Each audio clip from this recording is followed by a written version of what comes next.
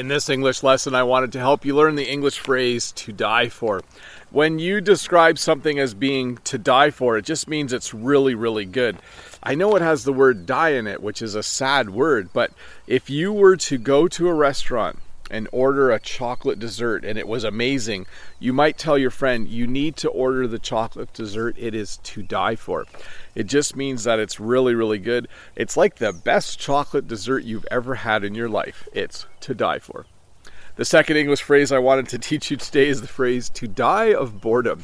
We sometimes use the word die, and I'm not sure why, because obviously death and dying is a very serious thing, but sometimes people will describe something as it was so bad that they were going to die of boredom. Sometimes I think my students might describe my classes this way. I hope you don't find my English video lessons this way, where you're thinking, oh, I'm going to die of boredom if I sit and watch this whole lesson. But I know there have been times in my life where maybe I've gone to see a movie that someone said was to die for, and I actually find it extremely boring, and I would say, you know what, I almost died of boredom while I was watching that movie. Anyways, to review, when you say something is to die for, you are saying that it is amazing.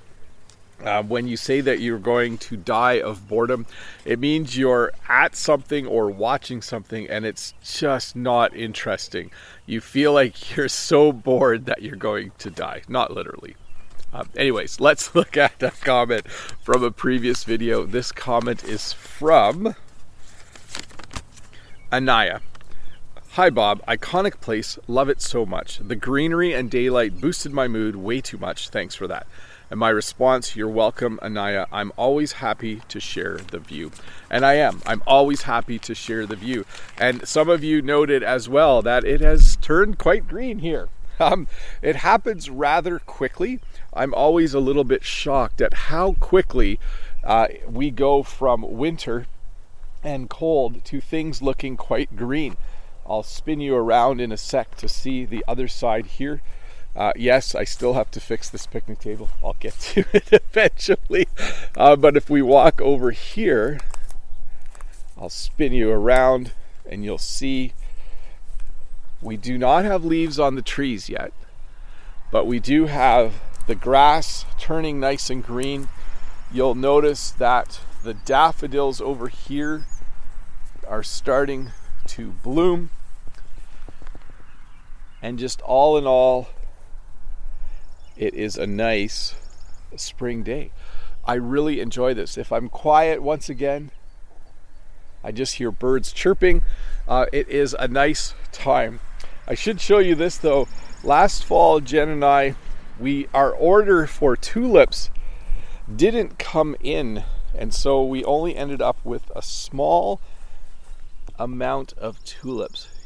Usually we have a lot more.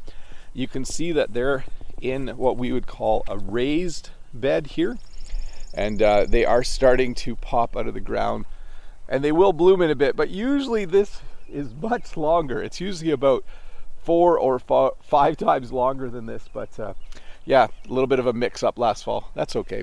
If we look here, you can see that on the maple trees we are close to the leaves popping out. So anyways, beautiful spring day. It's to die for this day. Anyways, thanks for watching. I'll see you in a couple days. Sorry this one's late. I'll get back on track eventually, hopefully. Bye. Hi, Bob the Canadian here. Thank you for listening to this English podcast lesson.